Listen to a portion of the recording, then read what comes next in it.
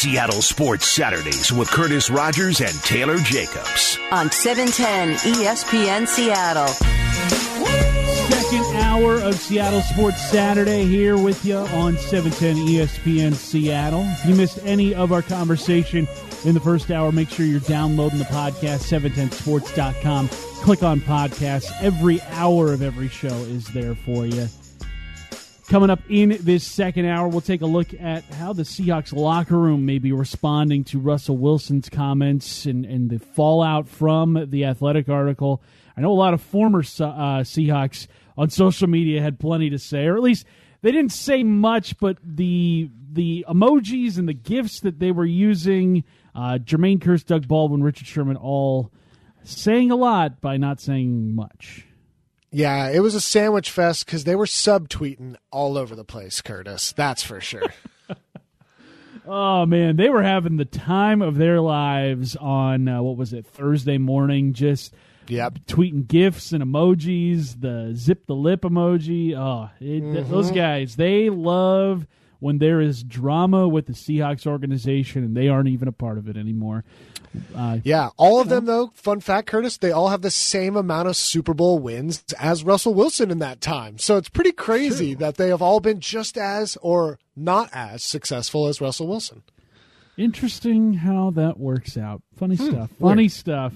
A score update on the Husky-Arizona game that started when we started at 11 o'clock. It is at halftime right now. Arizona up 33-29 with the second half just about to get started. The Huskies, this is their final regular season game. They will go to Las Vegas to participate in the Pac-12 tournament as one of the bottom seeds. There will only be 11 teams playing in the Pac-12 tournament as Arizona. They banned themselves from the postseason this year. You know what? Not even mad. Not even mad. No, bear down. Bear down. Love it. Yeah, exactly. Bear down out of the conference tourney. Who cares? Yeah, and your guys have less of a risk of contracting COVID and spreading it. And you know what? They got to go home. Not all bad. Not all bad. Let's get into this hour's Big Three. Number one. Well, outside of the city of Seattle, pretty slow week for the NFL, but still some big headlines in regards to some of the QBs around the league. And we'll start in Pittsburgh. Art Rooney has already said the Steelers aiming to work out a deal with Ben Roethlisberger, a restructured deal in the next few weeks by March 17th. So again, looks as though Big Ben will remain in the Steel City. He will be a Steeler going forward, and they'll have a little bit more cap space to deal with his restructured deal. Now, John Lynch here in the NFC West saying that the 49ers anticipating Jimmy Garoppolo. Sorry, Jimmy Graham will not be their quarterback. Jimmy Garoppolo will be their quarterback. I hope he would too, man. That's a couple more wins then for the Seahawks. But Jimmy G, not Graham, going to still be under center for that team. And Deshaun Watson, we know about his demands. They continue the standoff between he and the organization down there in Houston. By some reports, including NFL Network's Ian Rappaport, say this could be a very, very long sort of debate between the two. So a lot of big QB news there. What will happen here in Seattle? Will any of those things have an impact on what happens here in Seattle? We'll dive into the biggest headlines coming up in our next segment. Number two. Well, he's doing considerably better as of this morning, but we narrowly avoided a tragedy earlier this week as Tiger Woods involved in a one-car accident in Los Angeles this past Tuesday. His car skidding off the road. Woods was evacuated by emergency responders through the car's windshield as he suffered injuries to both legs. Tiger was transferred to Cedars-Sinai Hospital in downtown Los Angeles for a follow-up procedure on Friday, and the latest reports indicate he is in good spirits. So what does this mean for his golf career? Pretty much secondary to anything that's going on right now in his personal life. Rehabbing those injuries as well as the well-being of his two kids. We've seen Woods come back from a lot in his career. Injuries, personal battles that he has had, demons to overcome, winning the 2019 Masters. He's done that before, but can he do it again? If this is the very last we have seen from him on a golf course as a professional, What a 25-year ride it has been. 15 major titles, countless memories, just an incredible career. You kind of hope that it's not the end just because we'd like to see one last Tiger comeback. But if it is, shout out to Tiger and all that he has given us over the better part of 3 decades. Number 3. Little NBA update. Now, despite leading the Atlanta Hawks by 8 points last night during halftime, the Oklahoma City Thunder made a dramatic and eye-popping change in their game. They changed their uniforms mid-game. There was issues with the Thunder and Hawks jerseys being similar color. Hawks have their red icon uniforms and the Thunder in their orange statement jerseys. So TV crews struggling, commentators in person struggling, the few people in person watching struggling. So change was made. Thunder changed to their white jerseys.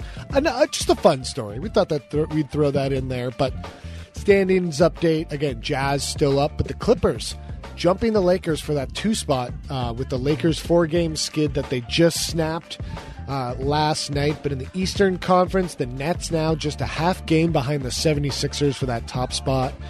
Without Kevin Durant, who's announced he's sitting out until after the All-Star break to heal up some injuries. So the Nets might still even be able to grab that top spot without KD. And just announced a few minutes ago, Kyrie Irving will be out in his game tonight. So James Harden will be asked to score quite a bit. But if I know James Harden, he won't be upset about it.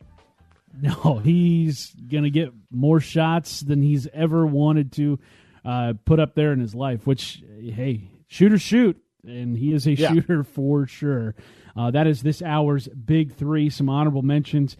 The NHL's Lake Tahoe series. We talked about this last week because it was going on right as we were ending the show last week at about 1 o'clock. Looked amazing. Looked incredible. The unfortunate thing is the NHL didn't take into account the amount of sunshine that was going to be in the area, and the ice started to melt during Game 1. They had to postpone that one until evening in Lake Tahoe, and then the very next day, that game was also postponed until the nighttime. The views of that game were some of the most spectacular I think I've ever seen in sports. Unfortunately, they could not finish the game in the sunlight because, well, when you play on ice, that is 2 things that are not going to mix well. We reached that uncanny valley where it's too nice, right? Like there's the Polar Express where people think it looks too weird and too real, and then there's a weird dip and people don't believe it. It was too nice. So you had the dip. You had to come back down. You had the uncanny valley. So that was our Polar Express. We all did it. We all survived it, though. And but those pictures, the daytime pictures were still, what, like you said, Curtis, I don't think it'll be easy to top that setting in a pro sports event anytime soon. I don't think so. It's going to be tough sledding for anybody to top that. In college basketball, big matchup tonight. Number 2 Baylor traveling to Lawrence, Kansas to take on the number 17 Jayhawks. That game's at 5 p.m. tonight. Going to be some big shuffling going on as teams kind of make their last little resume builders here before the tournament starts in a couple of weeks. Selection Sunday a few weeks away, but I'm super excited for this year's NCAA tournament. I think mostly because we didn't get one last year, and I don't even care that it's being played all in one area of the country in Indianapolis. Give me some NCAA tournament 16 seeds going up against 1 seeds. Give me all that because last year left a bad taste in everybody's mouth not getting that NCAA tournament fix. Yeah, Curtis, I need to be reacquainted with True TV. I need to be reacquainted with those There's daytime something TBS else on that hits. channel. It's not just Impractical Jokers, right? No, which is weird because I'm just waiting for those guys to pop up in one of those games. It's like, oh man, Kansas was actually the Impractical Jokers the whole time. What the? You never know what you're going to get when you tune into True TV. No. But how about Tiger Woods, though? We talked about that in the Big Three. Everything kind of stood still as the coverage of that was going on earlier this week. just hoping for the best in that situation. And it looks like, in a terrible situation, he's going to be able to one day walk away from it. But the legacy of Tiger Woods, how much golf he may have left in him, who knows? But if this is the very end of Tiger Woods' playing days professionally, Taylor, what do you? I mean, it's so hard to just encapsulate his career in a couple minutes here that we have left. But what are you going to take away from what he gave to the game of golf? Yeah, I mean, he's one of the greatest winners. And look, the debate between he and Jack will always rage on between the number of major wins and their impact. But I care about what happens on golf courses at random weekends because of that man and Tiger Woods and the impact he had and the sports memories I have from watching him and that famous chip in with the Nike swoosh and the ball rolling into the cup. That was during my sister's bat mitzvah, and I remember my dad and I huddling around a little TV to watch it and just losing our minds when he made that shot. And there's so many great things that come with Tiger and his impact on golf. You can't thank him enough, and the impact he had, and he will always be remembered as one of the greats in the sport, and one of the greats in sports. So just, you're so happy he's still here, that he was able to, again, one day walk away from this. They didn't have to amputate his leg or anything like that, which was very much on the table this week. So, the thing we just care about now, the career, like you said, that's secondary. You want him to be healthy, to be around, to be that ambassador to golf, to be one of those faces in and around the game, to help it grow and become bigger, even bigger than it already is. Yeah, just hoping for the best with Tiger Woods. He is in good spirits, so shout out to him, and hopefully he is able to just live a normal life after this, or as normal as it can get for Tiger Woods. There is no normal in his life, but just being able to live a healthy life the rest of the way, that's goal number one here. Coming up in this hour, what do you make of the lack of player panic shown by some Seahawks this week in the fallout of Russell Wilson and the article posted on The Athletic? But up next, we're going to take a trip around the NFL. A quiet week in the league, but there was still plenty of noise made on the Deshaun Watson front. Let's get into that next here on Seattle Sports Saturday. Seattle Sports Saturdays with Curtis Rogers and Taylor Jacobs on 710 ESPN Seattle. Seattle, obviously not the only market with some strife between their quarterback and organization. The poster child for it, the Houston Texans organization. Deshaun Watson, it just continues with him and that front office there. Front office not budging, though. They still say that they have no plans of trading Deshaun Watson at this point. But Watson met with Texans head coach David Culley this week and reiterated he doesn't want anything to do with them. Taylor, we are about 2 months away from the NFL draft. How do you see this standoff playing out? I don't think there's any way in the world the Texans can keep him. No. And at this point, it's going to be bad for business if they do, and they will lose out on some of the capital they can get from trading Deshaun Watson now. And look, to wait till after the draft, some teams might go out and draft someone with some of the picks you might be able to get from them for a guy like this. So there's a lot of ripple effects hinging on this one sort of domino to fall. I know I'm mixing metaphors there, but the domino is going to fall into a body of water, and the ripples will start after that. So, yeah, it's just for the Texans, they got to sell him. And it's unfortunate to have a franchise quarterback like Deshaun Watson and to lose him, but to have him sit out a year would be catastrophic for this organization. To fall back that far and to return to being one of the worst teams in the league it would take place in that entire year as he sat out. So trade him It's really hard to do that, and you're going to, again, the city of Houston losing stars left and right, but you gotta make the deal. Curtis, what do you think? Before the trade, do you see Deshaun Watson in another city?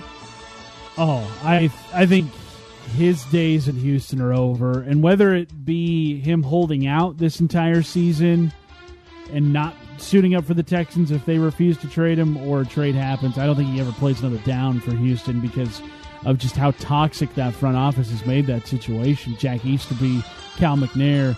I mean, that's one of the worst tag team duos I've ever seen. It's just all bad news in Houston right now when it comes to that Deshaun Watson front. I can't think of anybody who is actually like in the bag for the Texans on this one. I think 100% of the public out there is like, yeah, Deshaun, you don't want anything to do with that team. I mean, there are restaurants in the city of Houston that are refusing service to Jack Easterby now. That's how bad it's gotten. Even our guy, Shea Serrano, who is, without question, a Houston Texan stan, to say the least. He's out there dragging him too, and he's on Team Watson. Again, I don't see... For a league that mostly has their fans stay with the team and they pick the team over the name on the back of the jersey, it is the exact opposite in this scenario. And I don't think a single person is in the front of the jersey in Watson versus Texan debate.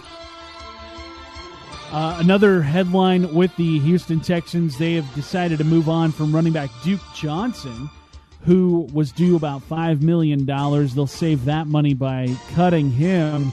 Taylor, you look at his numbers, he did not run so well this last season for the Texans, only averaging about 3.1 yards per carry, but that was following about 4 straight seasons of productive running with the Browns and then with the Texans as well.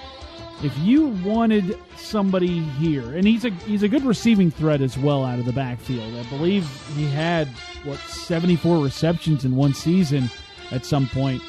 Let's say Carlos Hyde doesn't come back. Let's say Chris Carson doesn't come back. Rashad Penny and Alex Collins are the only 2 guys you've got under contract. This is a hypothetical, but would you want the Seahawks to go out and get Duke Johnson, who's only going to be 28 years old this next season? I'm leaning towards no, Curtis, and it just feels like if they're going to do this running back committee, they got to go cheaper, and even cheaper than David Johnson, to try and find something to where you can spend that money elsewhere. So I would like to have a player that young, that quality on this team, but it just feels like it will be too much money with the other moves that they're going to be trying to make. With Penny, the expectations there. And if they don't sign Carson, then they're going to have to really go cheap at the running back group position. And it doesn't seem like they'd be able to afford him in that plan. Now, if he wants to come in for less money and compete that way, love it. Let's see that fire. Let's see that player. But it just feels like it's going to be too much for the Seahawks team to afford. Some, I guess, breaking news. Is this breaking news, Taylor, from Adam Schefter? Yeah, I mean, it's news. It's news. You know what I mean? I think that was the Brock and Salk segment. Good news, bad news, no news, or news. This is just news. Josh Gordon, whose future in the NFL and with the Seahawks very much up in the air as he was suspended, then not suspended, then back on suspension. He is signed with the Zappers of fan-controlled football, a league that is going on right now where fans can pick the plays and pick all sorts of different stuff going on. That is, according to Adam Schefter, that is the same team, I believe, that Johnny Manziel is playing on. So Johnny Manziel and Josh Gordon, teammates right now. Taylor, I don't think this is a move someone would make if they knew they had an NFL contract in hand. I don't think Josh Gordon is coming back to the Seahawks anytime soon. No, and Bob Condotta of the Seattle Times is tweeting out, Gordon officially becomes an unrestricted free agent on March 17th. Also remains indefinitely suspended by the NFL. So in a few weeks, he'll no longer have a contract with the Seahawks, no longer have a contract within the NFL. But yeah, this move makes it clear that there's really no opportunity in the NFL for him next season, and he's going to have to prove it elsewhere to try and play back into it. And for those who may have reported that Josh Gordon was re-signed with this team, you may want to reevaluate some of the things that person says when they report. So, also in NFL headlines here, the franchise tag window opening on this past Tuesday. So far, nobody has signed the tag. Taylor, I know the Seahawks, they are up against the cap right now. I think they only have about like $8 or $9 million in cap space, with the cap floor being set at 180. But do you envision any of their unrestricted free agents getting hit with the tag here? No, and the Seahawks aren't really a team to tag. Wasn't their last tag a punter or a kicker? It was Frank Clark, but before that it was Alindo Mare. Yep, exactly. So, look, and the Frank Clark situation, we know how that played out. It didn't really come back to help them in any way, so other than the trade capital they got for him. So, yeah, it just feels like the Seahawks aren't really a tag-heavy team, and the deals that they could be making a tag for are too expensive to make. So, again, the money just doesn't make sense there, even if there is an opportunity. Yeah, the only guy I could see on this roster that would be hit with the franchise tag is Shaquille Griffin, and I think that tag number will be way, way too far out of the Seahawks' price range. I think Griffin might be a candidate to walk in free agency, which, I mean, he's a great guy. He's a good player, but with all the other needs that the Seahawks have right now, I don't know how they can make it work financially with Shaquille Griffin. You hope that they can, because that's a good piece to have, but it just doesn't seem very feasible right now. But how about this hypothetical, Taylor? The Seahawks in need of offensive line help. There's a 2020 first-round pick that is already being made available in trades. That'd be Titans first-rounder Isaiah Wilson, an offensive tackle from Georgia who only played about 4 snaps last year, has really had a rough go of it in Tennessee, drawing the ire of Mike Vrabel and GM John Robinson. First-round talent, only a year into the league, doesn't have a whole lot of wear and tear on him, but comes with the headaches that he has given that Tennessee team. Taylor, is Isaiah Wilson anybody you would have interest in the Seahawks acquiring? Look, the answer just is yes. I need to know a little bit more about the situation. I'd like to hear a little bit more about why things fell out so bad. But look, that's what the Seahawks need to be thinking about, is buying low on some of these players to get the high rewards, right? And to reap the most sort of difference between what they paid and what they got for the players. So if you're not going to go out and sign the big name, big star offensive lineman, bring in some competition to that offensive line group, to some of those positions, have them win that way, have the contracts be cheaper so you can afford a little bit more. That's the way I would go about handling it. What about you? Would you try and go after a guy like this? I mean, if the price is not outrageous, if it is something that the Seahawks can absolutely afford, I'd be okay with it. But I don't know. The way that he has sort of handled himself in Tennessee, not exactly the best way to go about business. So if the Seahawks don't go for him, there's literally no impact. Like I won't care if they don't go after him, but you gotta check under that rock sometimes. That is it for NFL headlines here in this hour. Coming up next, a couple of players this week saying they're not too worried about Russell Wilson's future in Seattle. We'll dive into that conversation next here on Seattle Sports Saturday. Seattle Sports Saturdays with Curtis Rogers and Taylor Jacobs on 710 ESPN Seattle. Busy Hard Seltzer text line is there for you, 710-710 to text your shout-outs to. That's how we wrap up every single Seattle Sports Saturday. Get those in about 15 minutes.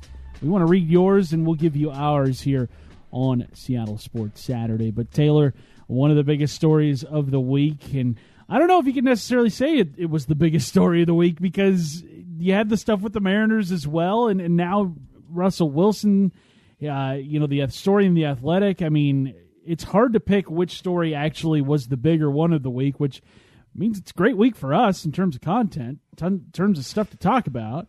Can't complain about that.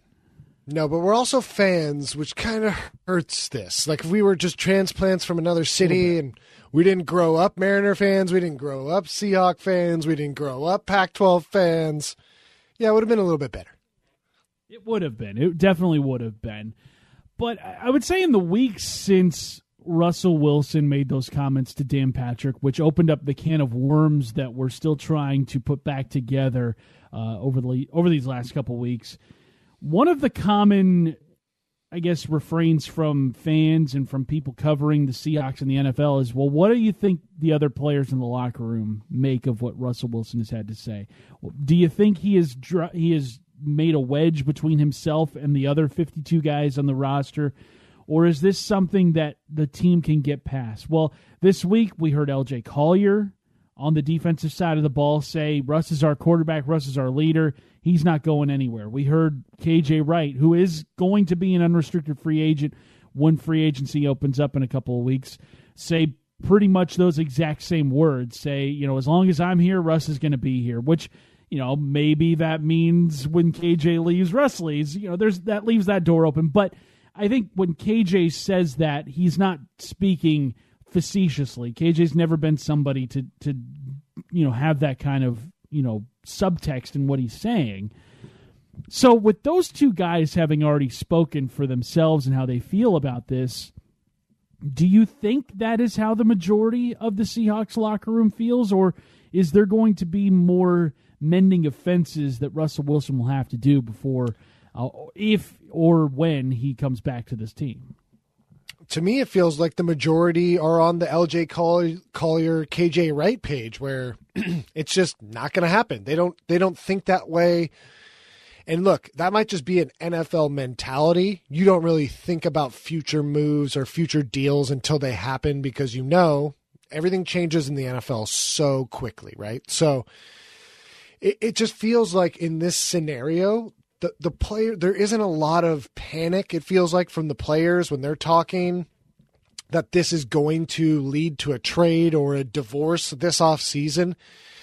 But again, there are those little sort of things lingering there. We haven't heard from any offensive linemen. We're not most likely going to hear from Peter John anytime soon. Like, they don't have to say anything, but maybe say something to help us out here, or maybe come out and say you have his back, we need to step up. Or maybe they don't agree. Maybe they disagree and they don't think that they played poorly last season and that most of it's on Russ. So I'd say the majority feel that way. Look, we know they all want to win, so they don't disagree with what he's saying about wanting to win more and being let down by not winning in the playoffs and beating that Rams team.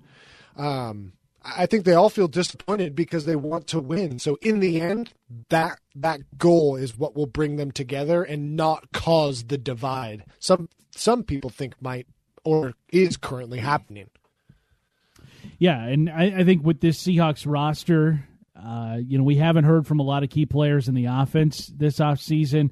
We've heard from DK say that their offense got predictable at the end of the season last year and that they weren't able to really fix that issue. Tyler Lockett, at the end of the season, I think it was in the press conference following the Rams loss, where he had pretty much aired out, we didn't adjust to anything that teams did this season. You've heard from them talk about the offense. You hear Russell Wilson talk about the offense, and there has been a much more different response to that than those two guys and what they had to say. To me, it just is kind of odd in how Russ gets, the daggers thrown his way for his criticisms of the offense, which he is, partly to blame for. I think, Russ is not blameless in any of these situations, especially, the sack totals that he has taken. I think, a good portion of those sacks are his fault. But if you take away, let's say, 20% of his sacks, that is still a ridiculous number that he has had over the decade that he has been in the NFL. To me, though, I think a lot of the players on the roster understand what Russ is saying and understand where he's coming from. And I think a lot of players also realize, like, hey, you've got a star quarterback on your roster. We see other teams that come into this building and we go to other cities and they have quarterbacks that are garbage, that are basura, as our friends to the south would say. Like, why would you ruin what you have here in order to prove a point? That doesn't make any sense to me. That probably doesn't make a lot of sense to guys in the locker room. Yeah, again, it just gets back to this idea of winning and what it takes to win, right? And they all are pushing in the same direction, whether or not they're using the same avenues or the same strategies. They're not, because again, Russell has more leverage even than Dwayne Brown, and good or bad. Again, that's probably another week-long series of do quarterbacks have too much power or too much say, or is their opinion is it overrated? You know what I mean? There's a whole lot of those conversations. So we'll leave that aside, but we know, again, from ex-players, current players, if you're in that organization, you know what you have. You know how special it is to be in Seattle at the VMAC with the winning way, the way they handle their business, the food, the equipment, all of those different things. They take care of you in Seattle. To want to leave, you're truly going to have good reasoning to get out. A Sherman, you wanting, new opportunities with different coaches. Frank Clark, that big contract that he was owed. So to me, the people who are here and understand what it takes to win and how difficult it is, Bobby, KJ, understand that as long as they're there wanting to win, Russell Wilson will also be there wanting to win just as bad. Yeah, and I think that is where Russell Wilson's comments are ultimately coming from, his desire to win. It's not his desire to throw his weight around, which is what he is doing, but he wants to win, and he wants to be remembered on the level of Tom Brady and on the level of Peyton Manning and on the level of all those greats that he watched growing up and that are, in Brady's case, that are still winning, that are winning at a ridiculous clip, even at 43 years old. Russell Wilson is somebody that cares very much about, how he's remembered in this league. And, he doesn't want to be the guy known as a great quarterback, but won his only Super Bowl, on the back of an incredible defense, which I think that team would not have been a Super Bowl contender had they had any other quarterback. I think Russell Wilson was a big reason as to why that 2012 or that 2013 team ended up hoisting the Lombardi Trophy. But Russ wants to win. Russ is competitive, and I think watching the Super Bowl time and time again in the last 6-7 years since the Seahawks last played in it continues to eat away at him when he knows that there is the talent on these rosters to get back there, but for whatever reason, whatever it may be, whether it's play calling or protection or, some in-house drama or whatever, every single year they have fallen short of that goal of his to get to the Super Bowl. And, 6-7 years in a row of that, it's going to start eating away at you. Yeah, but again, it's not like the Seahawks have been idle that entire time. Tom Cable's gone, Bevel's gone, Shoddy's gone. Like, there has been turnover in some of these things. They stopped moving defensive linemen to offensive linemen. They got a big time left tackle. They went out and did some of these things. So it just shows you that the organization also buys into it and that they're listening. Look, Russell just didn't all of a sudden start saying, I want these things, we need these things. Any good member of an organization pushes the leadership to be better because it makes everyone better in the org. Whether you work in sales at some company or you're an accountant, you want the people at the top to be setting the standard about how you go and compete for these things, whatever your court of competition might be. But still, there are people who will take these comments and see that it's a general criticism of everything and not just in this moment and what to do now. And if he says nothing and they take a step back, how does that look on him next offseason when we're talking? Well, why didn't Russ say anything? Why wasn't he vocal? Why was he saying robotic Russ? You know what I mean? That we could be having those different conversations with the same sort of theme if things were a little bit different. But again, to be in Seattle playing to win is clearly what this organization wants to do. Yeah, and if you look at those 4 teams that Russell Wilson listed this week, Dallas, New Orleans, Las Vegas, and Chicago, you add Seattle to that mix. Of those 5 teams, what's the best scenario for him to win and win big? It's right here in Seattle. New Orleans has, $100 million that they need to clear from their cap in order to get underneath it. Dallas has a terrible defense. You don't know if Chicago's head coach and GM are going to be there beyond this next season. And John Gruden it's really been, I think, one of the more overrated head coaches over the course of his career. He won the Super Bowl with Tony Dungy's guys. Yeah. Oh, and you got to play Patrick Mahomes twice, and you got to play Herbert, who looks like a stud, twice. So yeah, no, good luck with that. Yeah, best of luck in Vegas if you do find yourself there. But coming up next, we want your shout-outs to the Vizzy Hard Seltzer text line. Who are you shouting out? We'll give you who we're shouting out. That's how we wrap up every single Seattle Sports Saturday. That's next on 710 ESPN Seattle. Seattle Sports Saturdays with Curtis Rogers and Taylor Jacobs on 710 ESPN Seattle.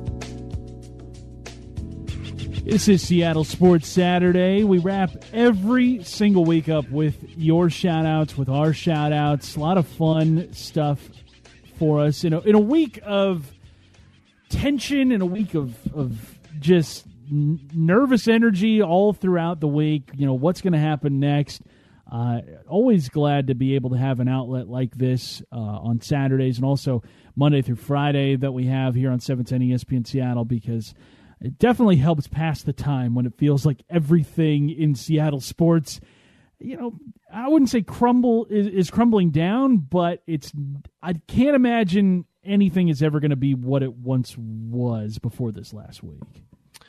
No, but what doesn't kill us, Curtis, makes us stronger. And now we are stronger as a city, as a fan base, as people ready for the next season, both in baseball and in football. But yeah, tough week. First shout out, got to be to the fans. Look, Mariner fans, it was tough hearing some of those things. Seahawk fans, it's tough hearing and seeing, your star quarterback and the organization feel like there's tension. So it's not a fun feeling to be in the news this way. We'd rather be in the news for big signings, big moves, big deals, big opportunity and things like that. But again, we've been saying it for the past 2 hours. There is great opportunity for both organizations to truly come out of this better and maybe even to put themselves in a great place after this. Now, whether or not that happens, you got to tune in each Saturday from 11 to 2 to find out whether or not that does take place. Exactly. But again, we're all in this together. We're going through this process as fans, and we're going to hopefully be able to talk with you about this every Saturday, about what's going on and what we think about it. Yeah, a couple of shout-outs on the Vizzy Hard Seltzer text line, 710-710-425. Shout out Chloe Larson, first Cougar Pac-12 swimming champion. Go Cougs.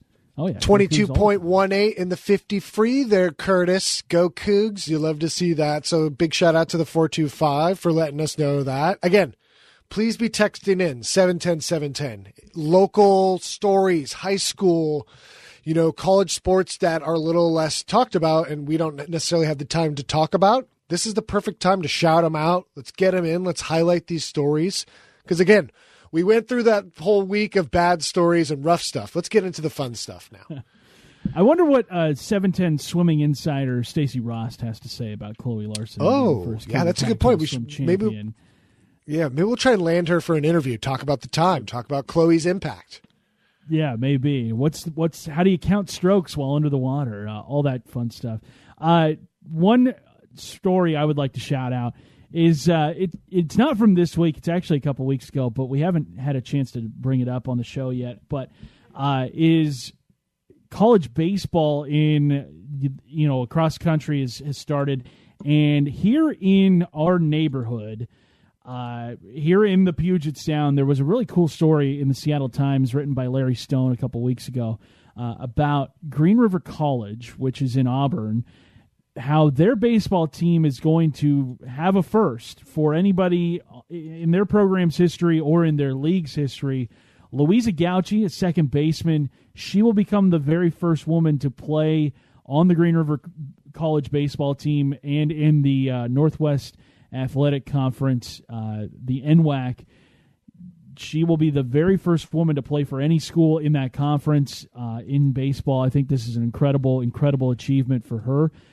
She, I believe, does a lot of work with Driveline, which is that baseball academy in Seattle and in Kent and across the Puget Sound area. They've got, I think, a couple of locations. But shout out to her for breaking down barriers, breaking down walls, shattering that glass ceiling, and being able to get out there and play the game that she loves. Baseball is not, just for the guys out there, so early on, like in middle school ages, you've got girls veering off to play softball, guys playing hardball. That doesn't need to be the case. Everybody can play baseball, and if she's good enough to play at the collegiate level, which is something that not a lot of people listening have been able to do. It's a junior college, but I mean, still incredibly impressive what she's been able to do. Shout out to her. Best of luck to her, and best of luck to the Gators.